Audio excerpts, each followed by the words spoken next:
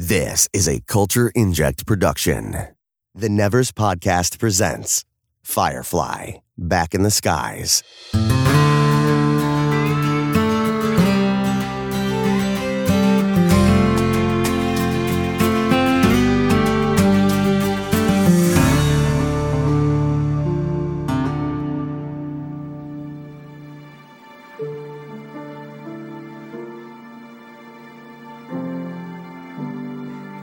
You know, it's funny.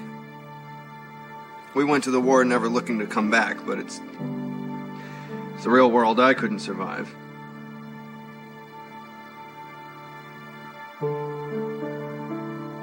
You two carried me through that war. And now I need you to carry me just a little bit further, if you can. Hello. Welcome back to all of our listeners. Welcome to our retrospective series, Firefly, Back in the Skies. I'm Laura. And I am Tig. And this week we are watching the fan favourite episode, The Message. A former independent soldier who has served with Mal and Zoe returns in a dramatic manner with a vicious Alliance officer chasing after him for some unusual smuggled cargo. This episode first aired July 28th, 2003. Ooh. Let's not think about how long ago that was. So our cast and crew for this episode, we have, of course, the usual players with guest appearances from Jonathan M. Woodward as Tracy Smith and Richard Berge as Lieutenant Womack. This episode was written by Joss Whedon and Tim Minear and directed by Tim Minear. Absolute legendary combo. When you see that in the credits, you know you're in for a good episode. And it's not just the writing he did. So a little behind-the-scenes information. Joss Whedon actually makes an uncredited cameo in this episode, playing one of the family members at Tracy's funeral. And the composer, Greg Edmondson, stated that he felt the music he wrote for the funeral might be too pretty, as he wrote it not about Tracy's death, but about his farewell to the series. The cast and crew were aware that Firefly had been cancelled at this point in the show's run. This actually kind of low-key confirms something I've heard thrown around. I'm never sure if it's actually true or if it's just one of the many bits of mythology that have grown up around this series in the time since it first aired. But I had heard that they got the news the show had been cancelled just as they were recording Tracy's funeral. And the reason everyone in that scene looks so... they look like they're really grieving. It's not just because they're all amazing actors, but also because they had literally just been told this was the last episode and the last scene they were ever going to record. So they're not just grieving for Tracy, they're also grieving for the show that they've lost. Not sure if that's true, but I like to think it is because it's just a great little bit of lore. It definitely could be. I think like with show cancellations and stuff like that, a lot of the time they're so out of the blue and it would literally just be like on set one day, oh, by the way, this is it. Which is unfortunate, obviously. But yeah, it definitely that scene. But I think I mentioned it later on in my notes that I made. But I think the episode as a whole, there's a lot more feel and a lot more kind of like kind of true emotion coming through, I think, from pretty much the whole cast. So I think if it wasn't that scene, it might have even been, the whole episode, because I think there's definitely like a real somber mood in this. Absolutely, this episode. But could you spot Joss in the end scene? I could not. I've seen this episode a million billion times, and every time I completely forget he's meant to be there somewhere, and I never see him because he's got quite. I was looking. Sort of a unique.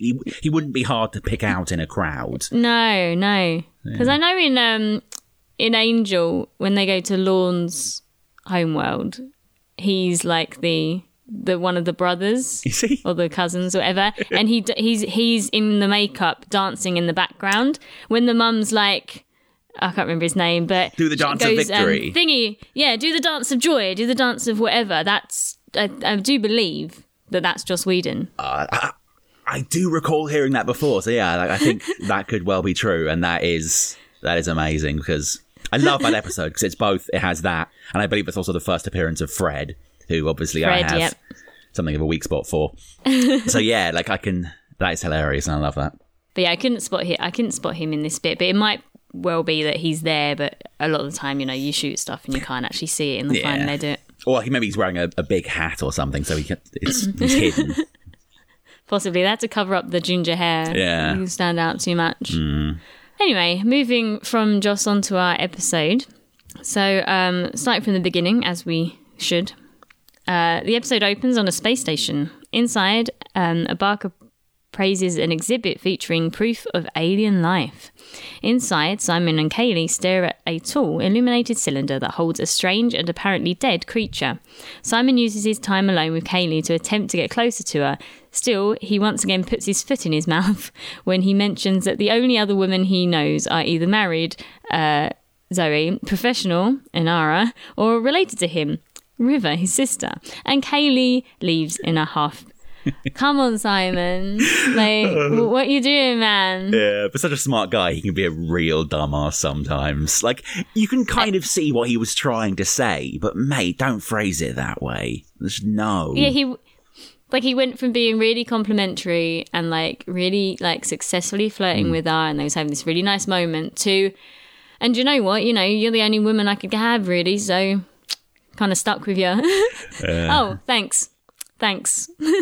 But it's funny that she is the only woman really available to him, and he still can't land her. Yep. Like, that's how much of a klutz he is. Yeah. Wow. I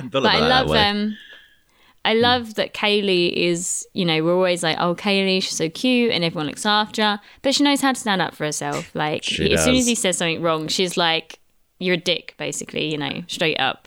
So yeah. She's fierce. I love her. She's had enough practice by now, I suppose. But yeah, Mal done raised her right.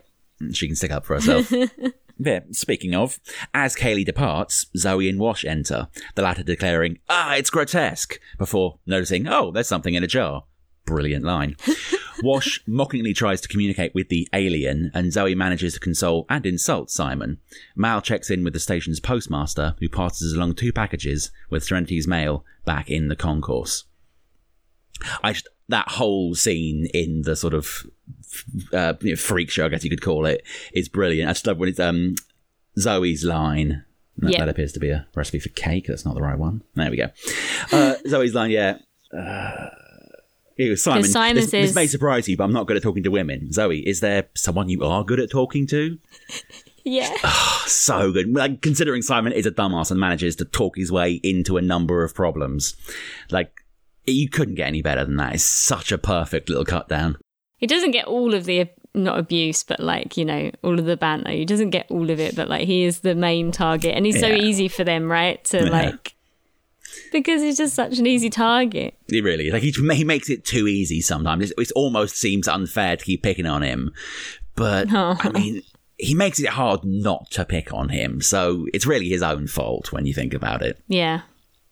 And I think this episode loosely, like, well, I say loosely, one of the things it actually kind of greatly features on is Simon and Kaylee's relationship in terms of the fact that when, obviously, we get our extra man aboard, it kind of opens up this, like, you know, I should treat her really well because there are other guys and, you know, she doesn't have to settle for me kind of thing. Yeah, and they'd kind of have a nice little journey through this episode amidst the chaos that's going on. Yes.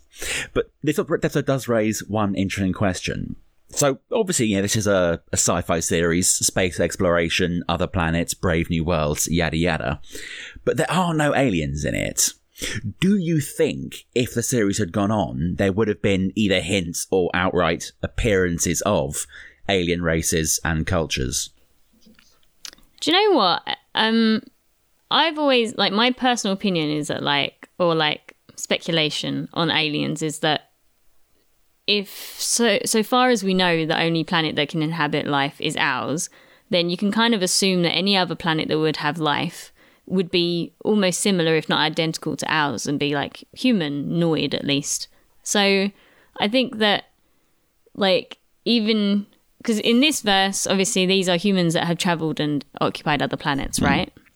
Everyone is a human of Earth. Yeah.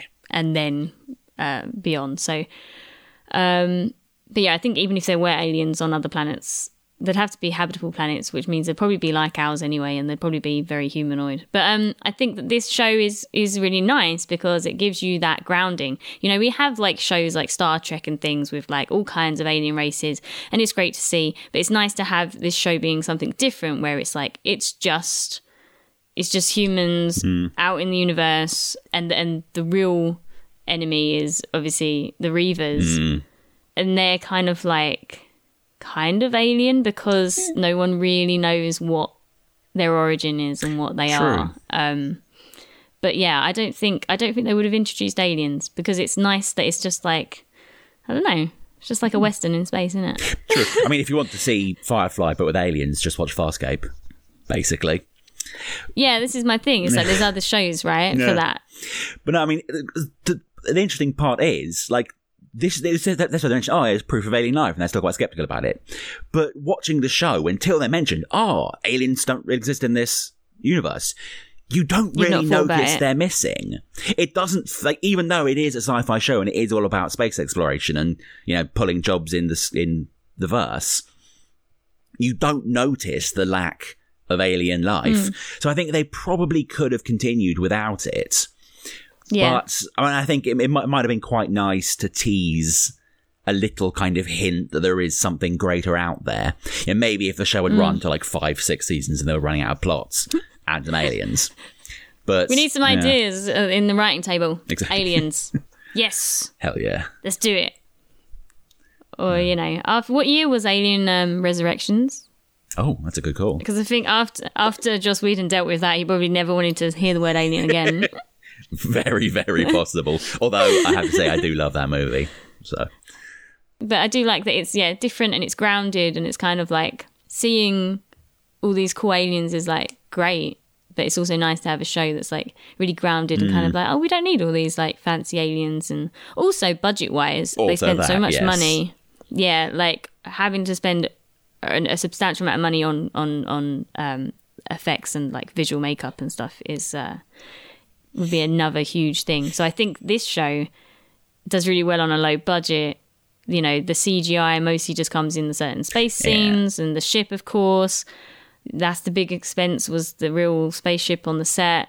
But the rest, like the costume and everything else, seems kind of like, you know, it's rough and tough. They probably just got all these like cargo trousers and whatever from thrift stores and threw all these costumes together. Well, I mean, the Alliance troopers all use the costume from Starship Troopers. The Alliance uniform is just the Starship Troopers uniform. The army, yeah. Which is also used There's a lot of shows that do that.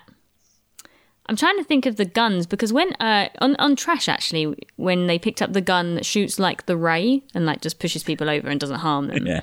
And I was looking at it like, what is that gun from? Because I definitely recognise it. But I think Stargate uses guns, the same guns as something else I've seen. So a lot of them, they use the same props, because it's cheaper to go and get, you know, props from a prop house than, especially if you're at a studio like, you know, Universal or whatever, and they've got it all there for you to use. So why not? Indeed. Jane arrives to find that his mother has sent him a home-knitted cap, and he proudly dons it.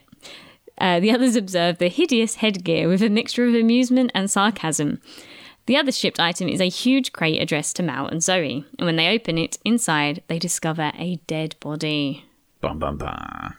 Bum, bum, bum, bum. We go from silly hat to dead body. Yeah, obviously, like, super famous lines. Obviously, they're like, well, how's it sitting? He says, how's it sitting? Pretty cunning, don't you think? So the whole pretty cunning, don't you think? That's like it's an easy go-to quote.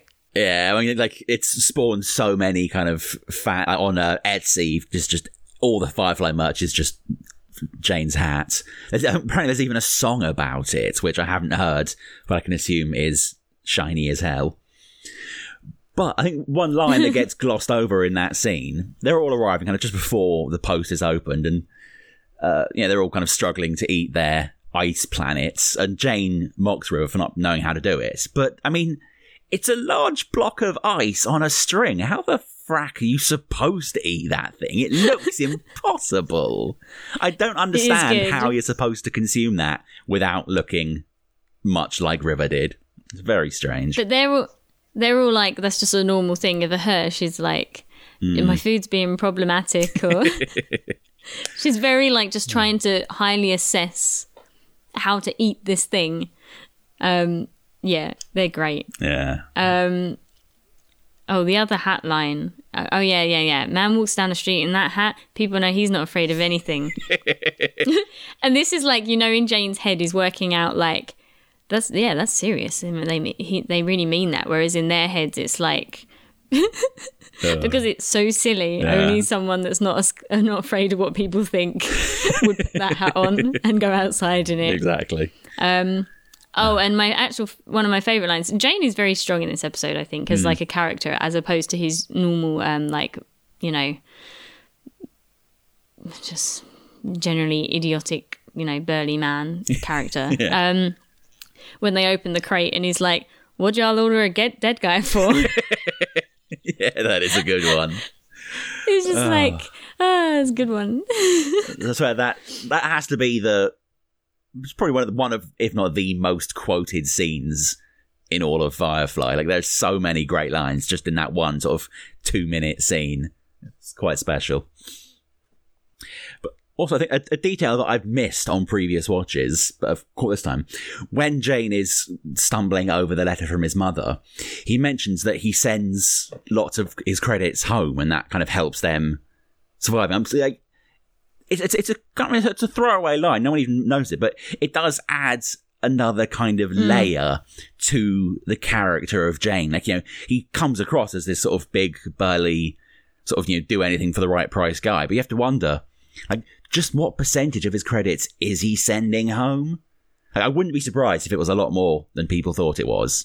Like, I have a distinct suspicion a lot of his work is just to keep his family safe, and he's not doing it just because he loves shooting people. Yeah, because if you think about, like, what do they really have to spend their money on? They seem to be mostly working, right? And other than buying nicer food than basic rations and, like, gruel or whatever they eat, other than buying, that, like, what other luxuries do you really get when you're living on a ship? They seem perfectly content with that life. It's kind of like, what are you spending any extra money on? Or do you save it for, like, the future when you don't want to do this job anymore? Yeah. But I think, for him, if he's sending it all home, and it's just nice, because a lot of the time you see these characters and you don't think about whether they have family. Yeah. We know that Kaylee does. We know that she, when she was offered the job, I'm just going to have to run home and, like, check with my dad or whatever. Yeah.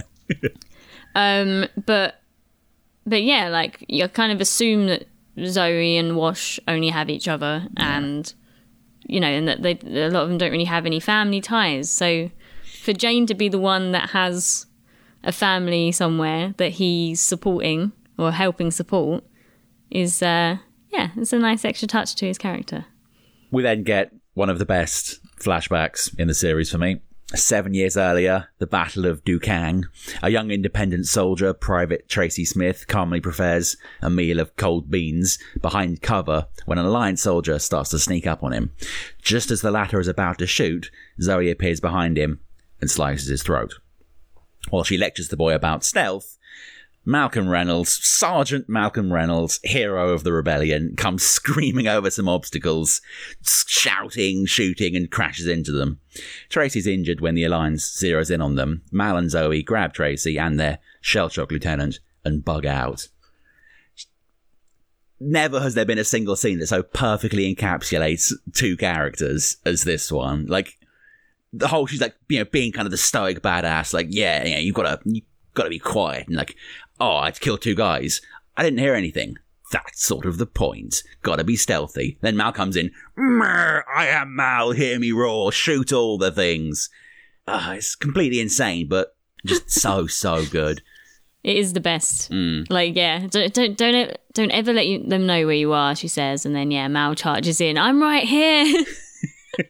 Firing the guns. It's makes you wonder, like, how they survived. Well, he probably survived because he's got Zoe.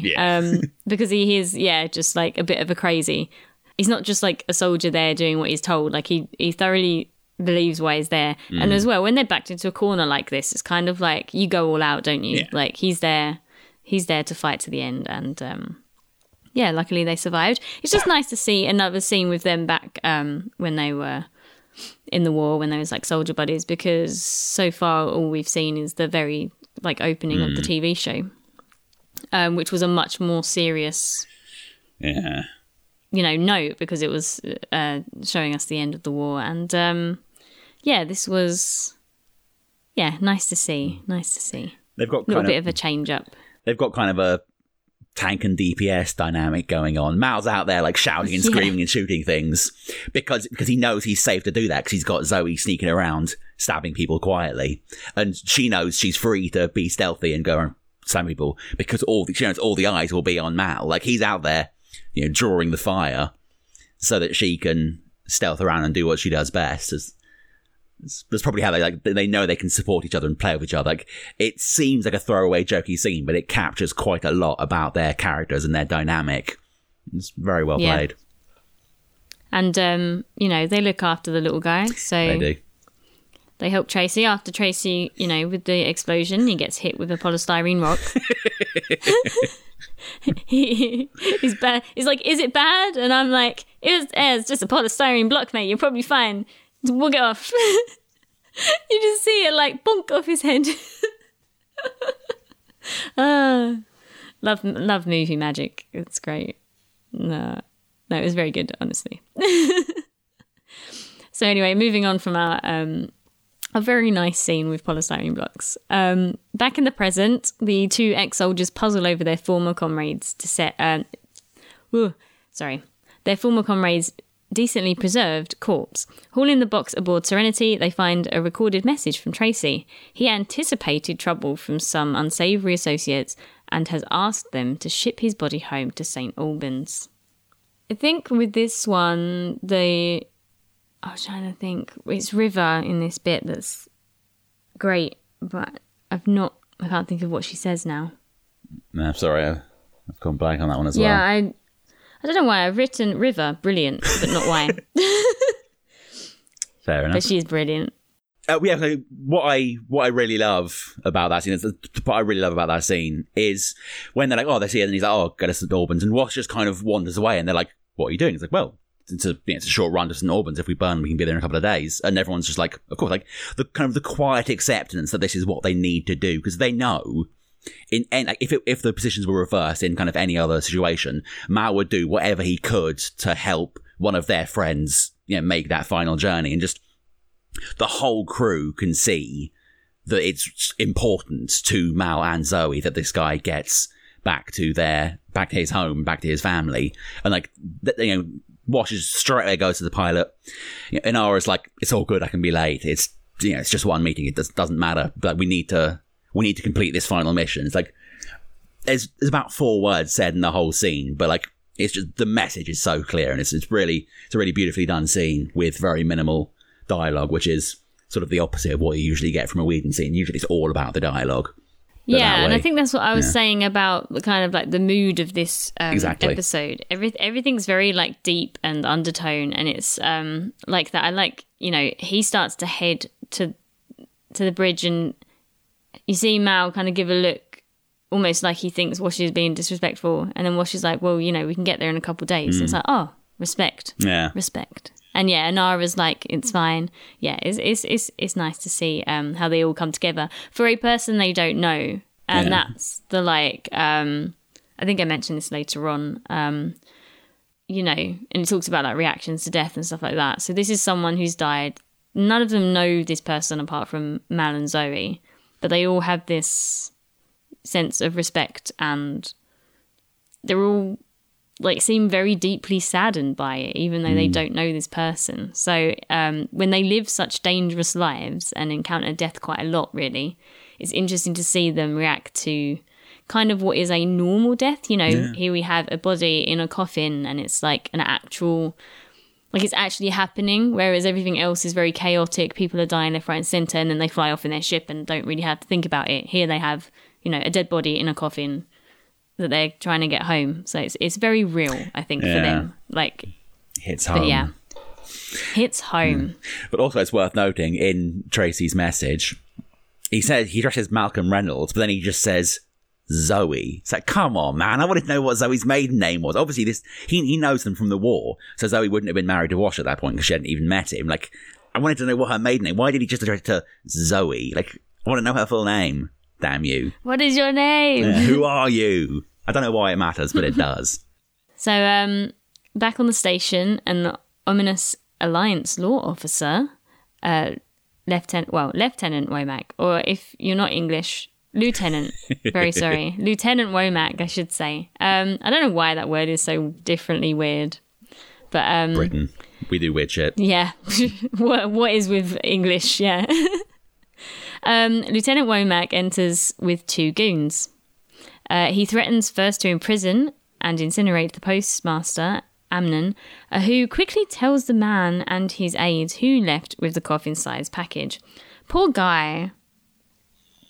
Like, first of all, he didn't know who was transporting that body, and when he found out it was the body, like, with when he handed it over to Mal and Zoe, he's like, we cannot, like, this cannot, put the lid back on, get us out of here, like, and hurry up about it, like, this is not allowed. But obviously, like, how is he supposed to know? I don't know if they're supposed to scan everything, or, you know, I don't know what the rules are in space post, but there appear to be very few, so I'm sure he didn't have to.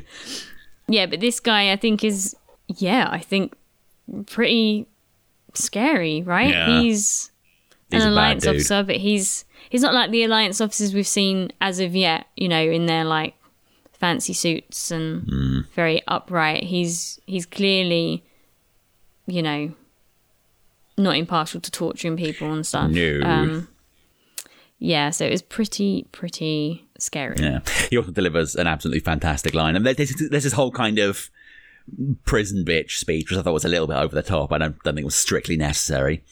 And they're talking to him, he's like, oh yeah, you know, transporting a body that's 5-10 years. And then he looks and goes, and you don't know this yet, but you resisted arrest. Oh, Jesus Christ, dude. What line? What is that, man? Come on. Like, we get it, you're a bad guy, you're not averse to breaking the rules, but just give it a rest. That's a bit much. I can't help but laugh every time he drops it. It's like, come on, man. Ah, come on, dude.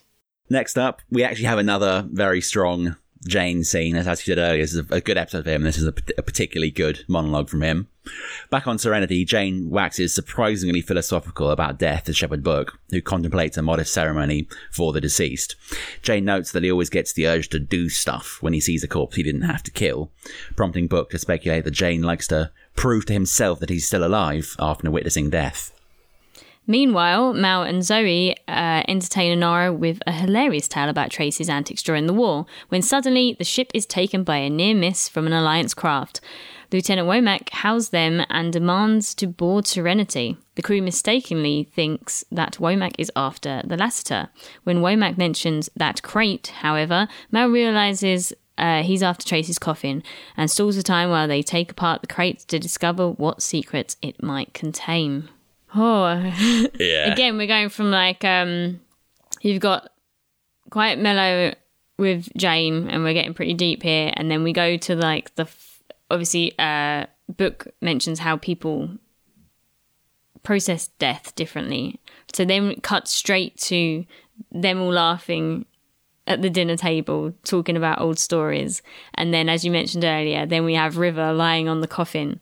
So yeah, it's a lot of different reactions. We also see, is it at this point we see Kaylee in her bunk listening to the message again? Is this the same? I think so. It's around that time. So yeah, everyone's getting, you know, kind of processing this differently. Yeah. Kind of, Kaylee's become quite introspective and is just going over the message.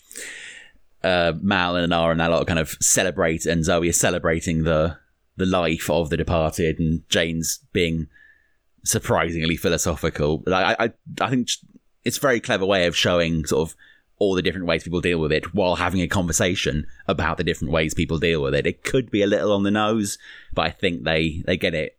They do it pretty well. I mean, Joss and Tim, they don't mess around when it comes to script writing. They know what they're doing.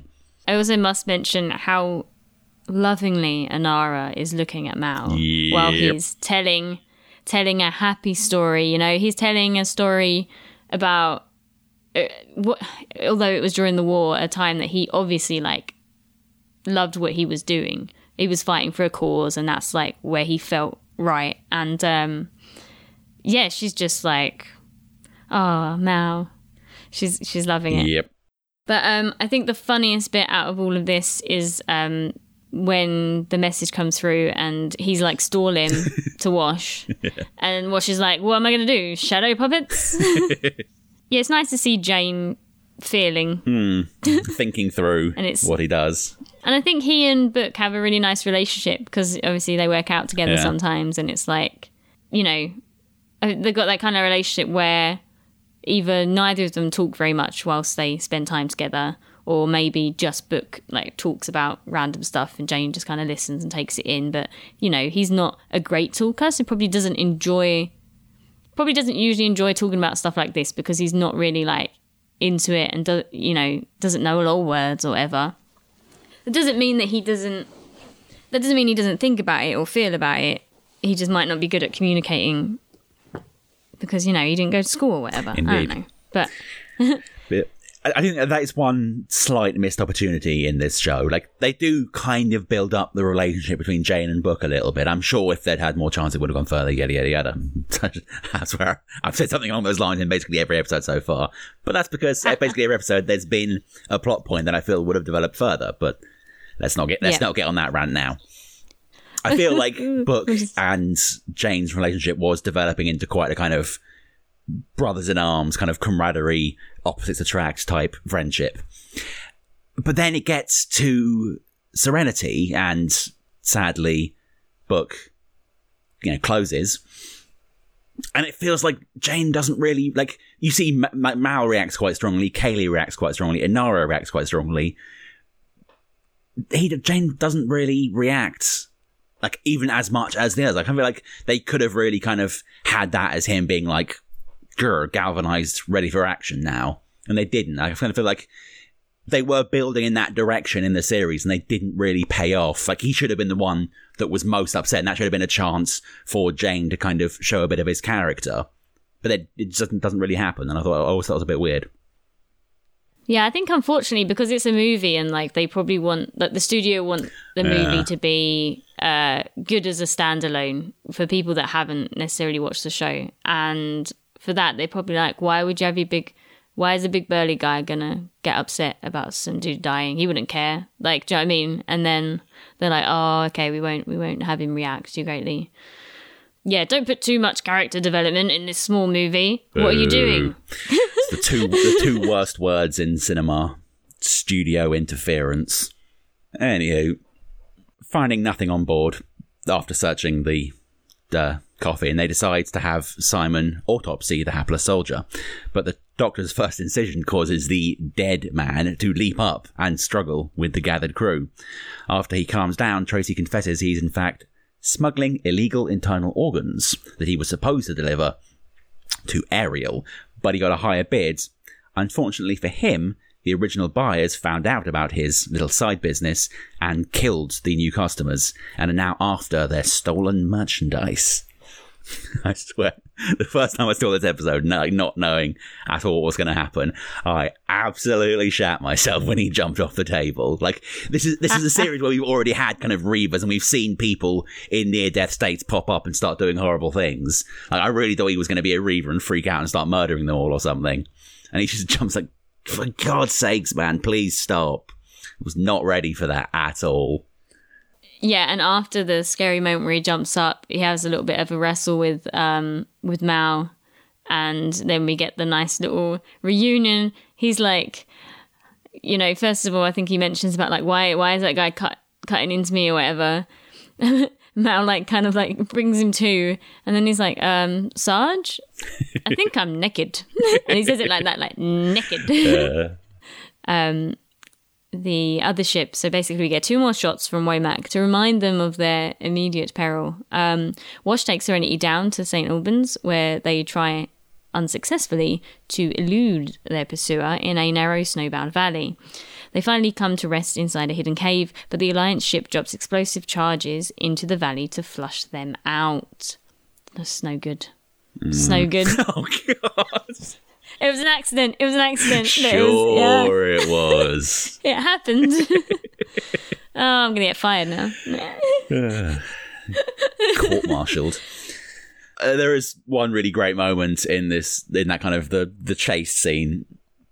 Wash is doing his Wash thing, and he's like he follows on. He's I lost. I'm so badass. And then he kind of looks up. He's like, oh, why didn't I think of that? And you see the plane just flying above them, like, hello, bomb. So good. It's like, as a general rule, Wash fails quite a lot at everything else, but when it comes to flying, there's no one in the verse. Like, when it comes to flying, 99 times out of 100, he will win whatever exchange they're in. But this is the one time where he's doing his flying thing and gets slightly shown up, and it's very funny. I do enjoy it. I thought you was going to mention, because in the same bit because Tracy goes up onto the bridge, right? And Wash's reaction to seeing, because everybody else has met him already. Yeah. But Wash has been up distracting Womack, right? And he walks on and he's just like, because there's a dead guy. Why is there a dead guy on my bridge? Why is there a dead guy? So good. Brilliant. Wash has so many great lines. I love Wash. Yeah. So Kaylee gets to know and flirts slightly with our young soldier friend, whose words have so mesmerised her earlier. Book does some checking on their Alliance pursuers and discovers some bizarre behaviours. He ultimately recommends to Mal that they allow the feds to board the ship. Tracy overhears some of this conversation and pulls a gun on the crew. Mal expresses disgust at his former subordinate's attempt to force them to get him out of his mess and orders Wash to call the feds. To the shock and surprise of literally no one, Tracy turns out to be a bit of a ne'er-do-well.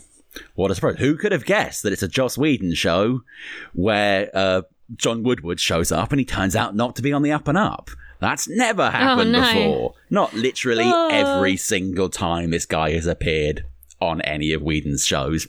He's as much of a walking spoiler as Sean. Like, anytime Sean Bean shows up, you know he's not living to the end of the series. Anytime Woodward shows up, you know he's going to come in with his fucking sad puppy dog eyes, like, oh, I'm just a poor, sad little man. I'm harmless, honestly. Oh, wait, no, actually, I'm a horrible person. Because I'm a horrible person. Yeah, it's just like... It's sad to see that without even talking to Mal and Zoe and trying to reason with them, he overhears that and just straight up pulls a gun on him. Because you're like, whoa, these dudes saved your life, probably on multiple occasions. And you've asked them to transport your body, which they were doing very nicely. And now you're putting a gun on him and like threatening to shoot him. And it's just, it's not good. No, it's not cricket. It's, yeah, it You have to wonder how many times have Mal and Zoe pulled some ridiculous plan off to drag Tracy's nuts out of the fire. Like, how many times has he seen them pull ploys just like this? And it's implied he knows who they are and what they've been up to since the end of the war. So he must know they've got a bit of a reputation for outlandish schemes. Like, how could he assume they were trying to sell him out? It's just... Like, come on, man. Yeah, this is Mal Reynolds we're talking about here. He doesn't betray his crew. And as viewers, after seeing Book's reaction to their like credentials and stuff, and seeing that there was a base nearby and they've not contacted for backup and that, we know as viewers that they're pulling something. It's like, oh, well, obviously, you know, something's going on and they've got a plan up their sleeves. And Tracy just comes in and ruins it. Oh, Tracy. This is why you never made captain, Tracy. You don't get the bigger picture here. As Tracy fires at Wash, wounding him slightly, Zoe shoots the ungrateful man in the chest. Injured, but not slowing down, Tracy grabs Kaylee for cover and heads for the cargo bay. When Mal confronts him about his dangerous behaviour, Tracy lays into his former superiors about being saps. Jane comes up behind him, and as Tracy turns to shoot, Mal fires instead, knocking the young man to the ground. I mean, right, first off, you shot at Wash. Huge mistake. And whether you intentionally just skimmed him, which would... I mean, the chances of just skimming someone with a bullet is, like, slim, right? You're like, he could have shot him clean in the head. Can you imagine if he killed Wash just then? Zoe would have, like, pulled the man apart with her bare hands. She would have eaten him. So I love that. I love how shocked Tracy is. Like, oh, you shot me. Like, you just shot my husband in the face. Yeah. right?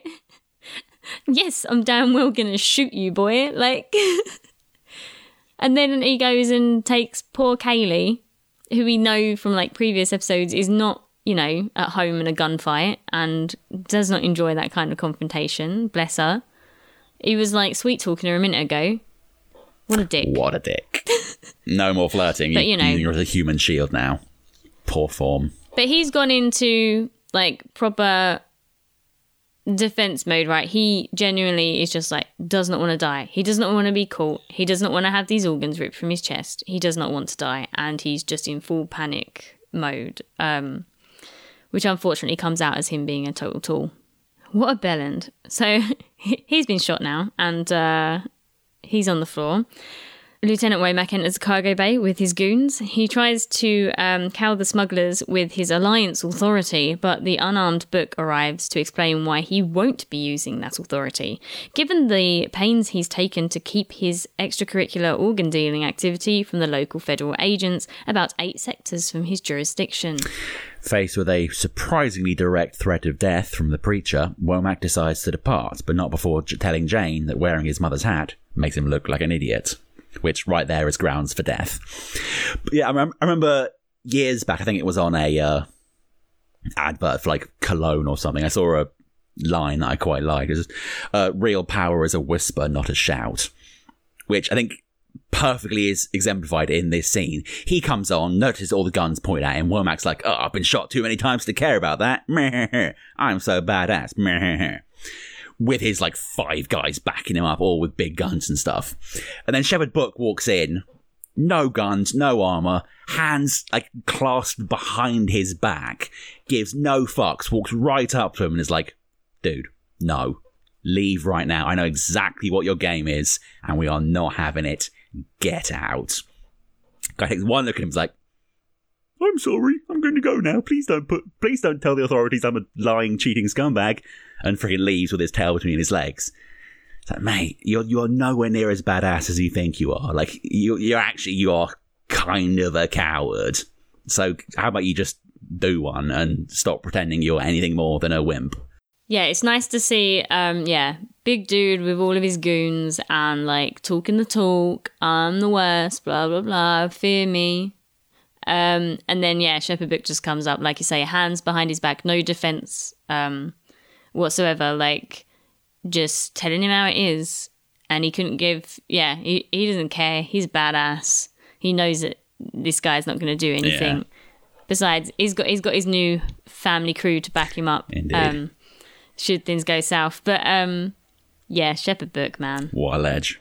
So then, everyone leaves, and Tracy belatedly realises that Book's confrontation was all part of their plan, one that he screwed up by threatening the crew and getting himself shot for his efforts. He asks Mal and Zoe to deliver him home once more, and then sadly dies, speaking a phrase that's been repeated numerous times throughout the episode that harks back to their time in the war. Accompanied by some downhearted music and voiceover excerpts from the message, the titular message, the crew of the Serenity solemnly return the fallen soldier to his grieving family and Joss. What an end to the freaking episode, man. Like, it is quite, there are some quite somber moments in the episode, and it's quite an introspective episode, but then there's a lot of Jane being Jane, there's a lot of Wash being Wash, so it's quite upbeat. And then you get to that last scene and it's like, fuck. Just absolutely rips your heart out, and then the credits roll. Like, there is no trademark Joss zinger to kind of bring the mood up at the end. It finishes on that downer, and it's like, man, that's a tragic way to end the episode. And when you know that, it was the last one they ever shot, it makes sense, but oof. I like we didn't mention it, the quote from the flashback about someone's carrying a bullet for you. Oh, yes. Mal says. Yeah, and then he says that at the end, is like, I just carried the bullet for a while. Yeah. Cold fucking it's line. kind of like hard. Yeah, and Mal is really like, I think this is like the most serious we've seen him. Yeah. His facial expressions in this, like Nathan Fillion, are pretty like harsh and pretty kind of like, I look at him and I'm like, oh, Nathan, where are you? Who is this very serious man left behind? Mal Reynolds, smuggler and head of the family. This is Captain Malcolm Reynolds, the war veteran, like, man who has seen his crew through one of the worst, like, crushing defeats in Alliance history, or not a lot, independent history. Like, there is real steel in this man. This is the first time you kind of get a hard look at it. It's pretty scary. And then obviously we have the line. So in the message, you don't hear the end of the line. When you can't walk, you crawl. And when you can't crawl, and he just goes, well, you know the rest. And then in the end, he says, obviously, you find someone to carry you. And I think that's very, very, like, the amount of times in this show we have seen the crew members help each other, carry each other. And it's kind of like, that is like their ethos, right? That is like exactly what they are. And like Zoe and Mal especially, Mal definitely, especially with like the way that he thinks about his crew, and he would do literally like anything for them, and they too for him. So it's kind of like, yeah, it's just really nice. Hits you right in the feels if you weren't depressed enough already. It really kind of sums up everything about his whole outlook on life. Like, you got to support your people. If you support them, they'll support you. And it makes Tracy's portrayal all the worse, because like, Mal has probably brought his whole squad up believing, if you can't walk, crawl. If you can't crawl, someone will carry you. And then to be carrying someone and have them use that as an opening to stab you in the back is like, it hurts twice as much, because you know that you would never do that to them. So, yeah. And then it's obviously like sad as well because of Tracy's realization that like, they weren't going to hand me over. Everything would have been, if I had not pulled that gun out on the bridge, right, then everything would be fine. These guys would have left and they would have taken me back to my home planet. Although I'm sure they would have gone back and found him at a later date after the Firefly left, right? I don't think he would have been safe. So it's kind of like this was the only way it could really go. Probably, I don't think, yeah, there was like a chance of him getting home safely. But yeah, it's just like, you had a plan all along and I fucked it up. Yeah. Like, what an idiot. Yeah. I'm sorry, I'm gonna die now. Like, but it's Tracy is quite a sad character, really. When you take a step back and kind of not forgive him, but when you kind of understand why he did what he did, he is quite a tragic character. Like, and he says it a few times during the episode. So I think it's in the message. We went to the war not expecting to come back, but it was real life I couldn't handle. Like, he was just kind of a disaster of a person. He had his place in the military, even if his place was eating beans. And then he came home and it's like, he just didn't know what to do with himself. And so he ended up being an organ smuggler. It's like, you aren't an adult. You can't look after yourself. You need someone like Mal to be in charge. You have to wonder, in an alternate lifetime, could he have joined the crew of the Serenity, and would he have been a better person if he'd stayed with Mal and Mal had kind of raised him right? Yeah. I still can't help but just think of Bill Murray. Am I the only one that thinks it? Let me know in your letters. But when he speaks and the way that he acts, I'm just kind of like, it's a young Bill Murray. Now I can't unsee that, so thanks for that. Now you can't unsee it. But yeah, he's it's the voice. It's the voice. But yeah, I mean, that kind of wraps us up for this episode. But we've got what I'll do is we'll let you guys listen to a voice message, and then we'll have our final thoughts, because I kind of wrap up my response to this voice message in with kind of like my final thoughts. So basically we have a voice message, thank you very much, from Steve Brown, which we'll let you listen to now. Hello, the Nevers Podcast. This is Steve. I just got done watching Ariel. I'm about to watch War Stories and then Trash and kind of seeing my thoughts. But I wanted to say something about Ariel.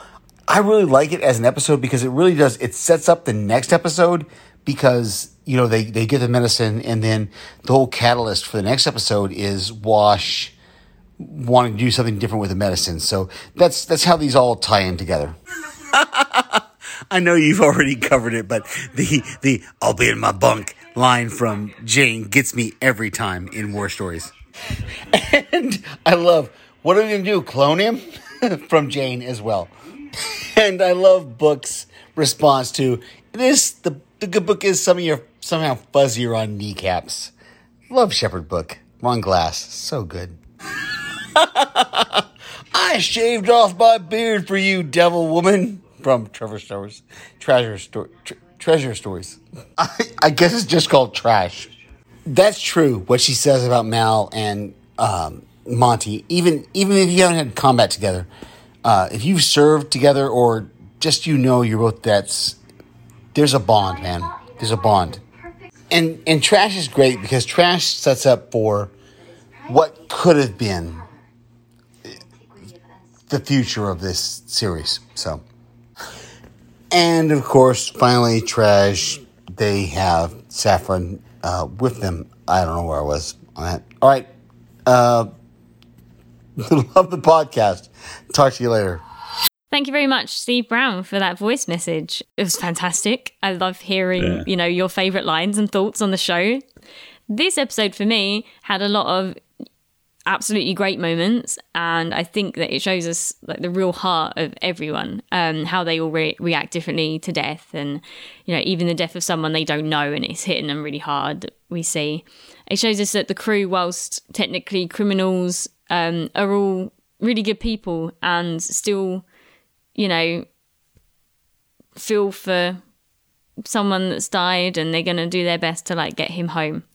But the episode, although I think it's, like I said earlier, kind of like mellow and a lot more like deep and emotional than the rest, like you said, Tig, it's kind of like it's still filled, obviously, with hilarious moments, fantastic quotes, like twists and turns and surprises. It's just like, is a really great episode.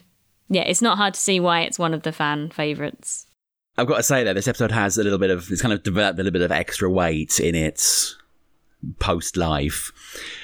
Because, if you notice, John Woodward, he was in Buffy, he was in Conversations with Dead People. Then he arrives in the last 2 seasons of Angel as Knox, and then he shows up in this as Tracy, obviously.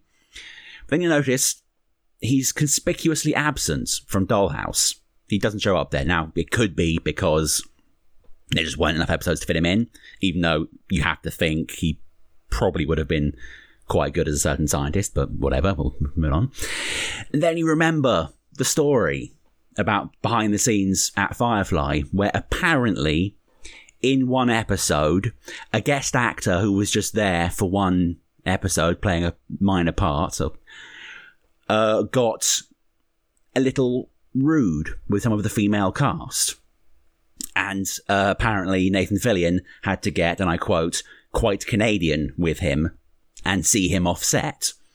And you have to think, given who was in the show, given everything that happens, there is a very good chance that it was Jonathan Woodward that was the one that was being not quite polite to the female cast. And you have to wonder, given what we know about everything in the whole situation, a guy that constantly plays people that seem really nice and then turn out to be jerks, is it possible that actually in real life he is just a bit of a dick? And that kind of, like, I really feel sorry for the character of Tracy in this episode. He's a very kind of relatable character. He's just a bit of a disaster, and as someone who's a bit of a disaster themselves, I really connect with him on a spiritual level.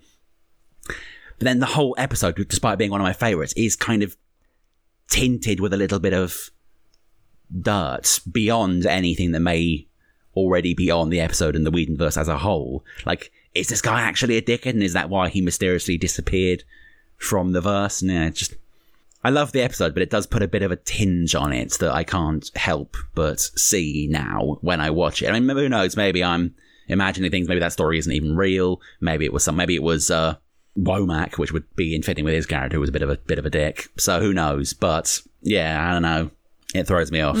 Yeah, but you're right that it is weird that like an actor that has been used repeatedly would not have even a small part in a show like Dollhouse that has so many opportunities to have, do you know what I mean? Like a cameo actor. You have to wonder, given the roles he's played in the past, he would have been quite good as Topher. I'm glad he wasn't, but... Oh, I'm so glad. Frank Kranz is just legendary. Like amazing. Literally my favourite character in the whole series. One of the best character so arcs good in the entirety of the Whedonverse, and I really wish we could have seen, because we see how it begins and we see how it ends. I really wish we could have seen the middle, because that must have been a hell of a journey. He has possibly one of the best character arcs, like, in anything I've ever watched. And him especially paired with DeWitt as well, to see how they both kind of like, I love that show so much. Yeah, I love him so much. He's so good. And you're right, if there had been even at least one more season, because like in the second season when you see his development with everything he goes through with Boyd over Sierra and stuff like that, and you literally see this character like develop a soul, because he's just like this nerdy kid who's really into computers, and when he gets this job, because he's a genius and he's into computers, he doesn't really think about how it affects people. You know, he doesn't connect the two, and throughout the season he develops feelings and empathy for these people. And it obviously ends up saving the world. So he's actually responsible for one of my favourite scenes in the entirety of the world. It's in one of the first episodes, or one of the middle episodes of season 2. It's after, I don't want to go into spoilers, but it's after a certain reveal about a character. And there's because he lives in the dollhouse, and there's a scene with him and the character in question in the server room where he's been sleeping, and he wakes up and the character's there, and they have this conversation, and it's just one of the best scenes for dialogue and for emotion and for character growth in anything I've ever seen. If you haven't seen Dollhouse, go and watch it. Get to that episode. I don't need to specify anymore. When you get to the episode, when you get to the scene, you will know exactly what I'm talking about. And it's just one of the most perfectly crafted scenes in television history. And I'll never stop telling people to watch it. Yeah. Like, Firefly is a great show to just sit and watch and enjoy. And it's hilarious and brilliant. Dollhouse is like on this whole other level of just crazy awesome TV. Like, it, and again, we mention it every week, but it's like it missed its place in the world. Yeah. Like, honestly, I don't know. It's one of those things, you want people to know it and love it, and it's like, it's never going to happen. No. It's never going to like suddenly become a cult thing, I don't think. It should. But it totally should. Like, I'm just thinking, it's Fox, isn't it? So like, so Buffy, Angel, and Firefly are all on Disney Plus because they purchased Fox. Yes. But Dollhouse, as far as I'm aware, is not. Do you know, I hadn't noticed it until you brought it up. But yeah, you're right. It's the only Fox Sweden property that isn't up there. I'm pretty sure I've scrolled through everything on Disney Plus, and I don't think it's on there. Whether it's co-owned or released by another company, possible, or something, I'm not sure. But because even if it was just on like the Disney Plus and people could like kind of find it, do you know what I mean? I feel like people would like it. Yeah. I mean, given the meteoric rise of shows like Westworld, I can't help but think people that have seen Westworld are like, wow, that was really good. I wish I could see something like that, but a bit funnier. They would absolutely love Dollhouse. I mean, it's a very similar sort of idea, very similar plot arc, but without... It's like if you take Westworld and get rid of all the Red Dead Redemption stuff, you'd have Dollhouse. Yeah, and I think for a 2-season show, there's 2, maybe 3 episodes that like are a bit slow and a bit kind of like not much happens. This you know, you could not watch that episode and it would be, you know, not abysmal, but like that's not bad for like a 2-season show. And they're really just filler episodes that all TV has. Do you know what I mean? But other than those like 2-3 episodes, the story development and the action and just everything that's happening is just fantastic. I miss that show.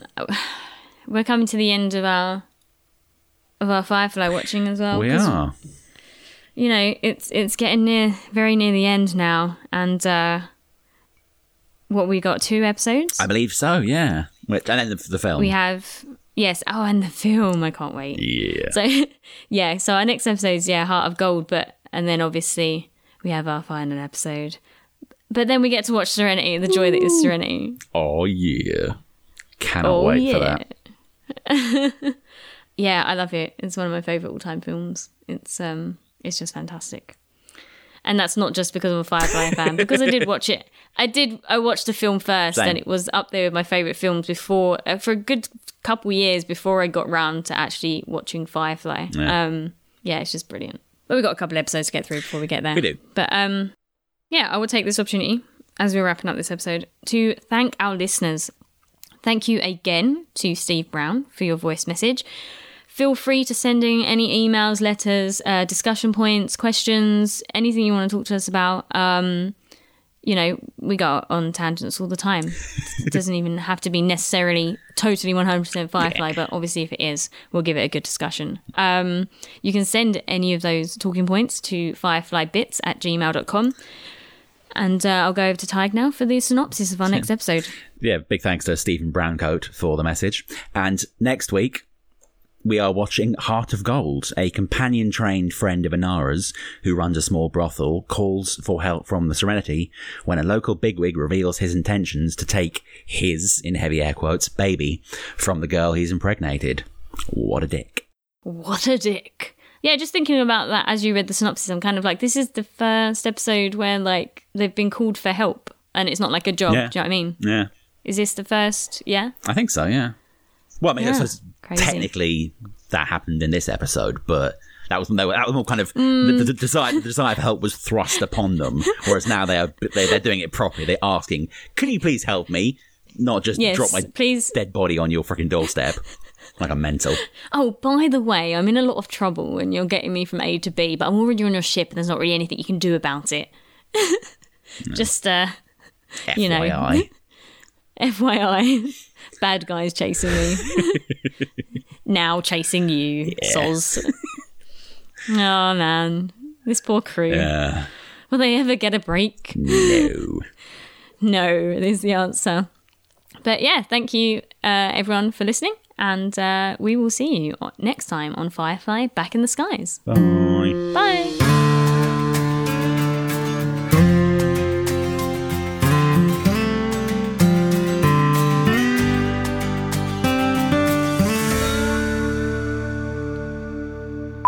I do love that episode.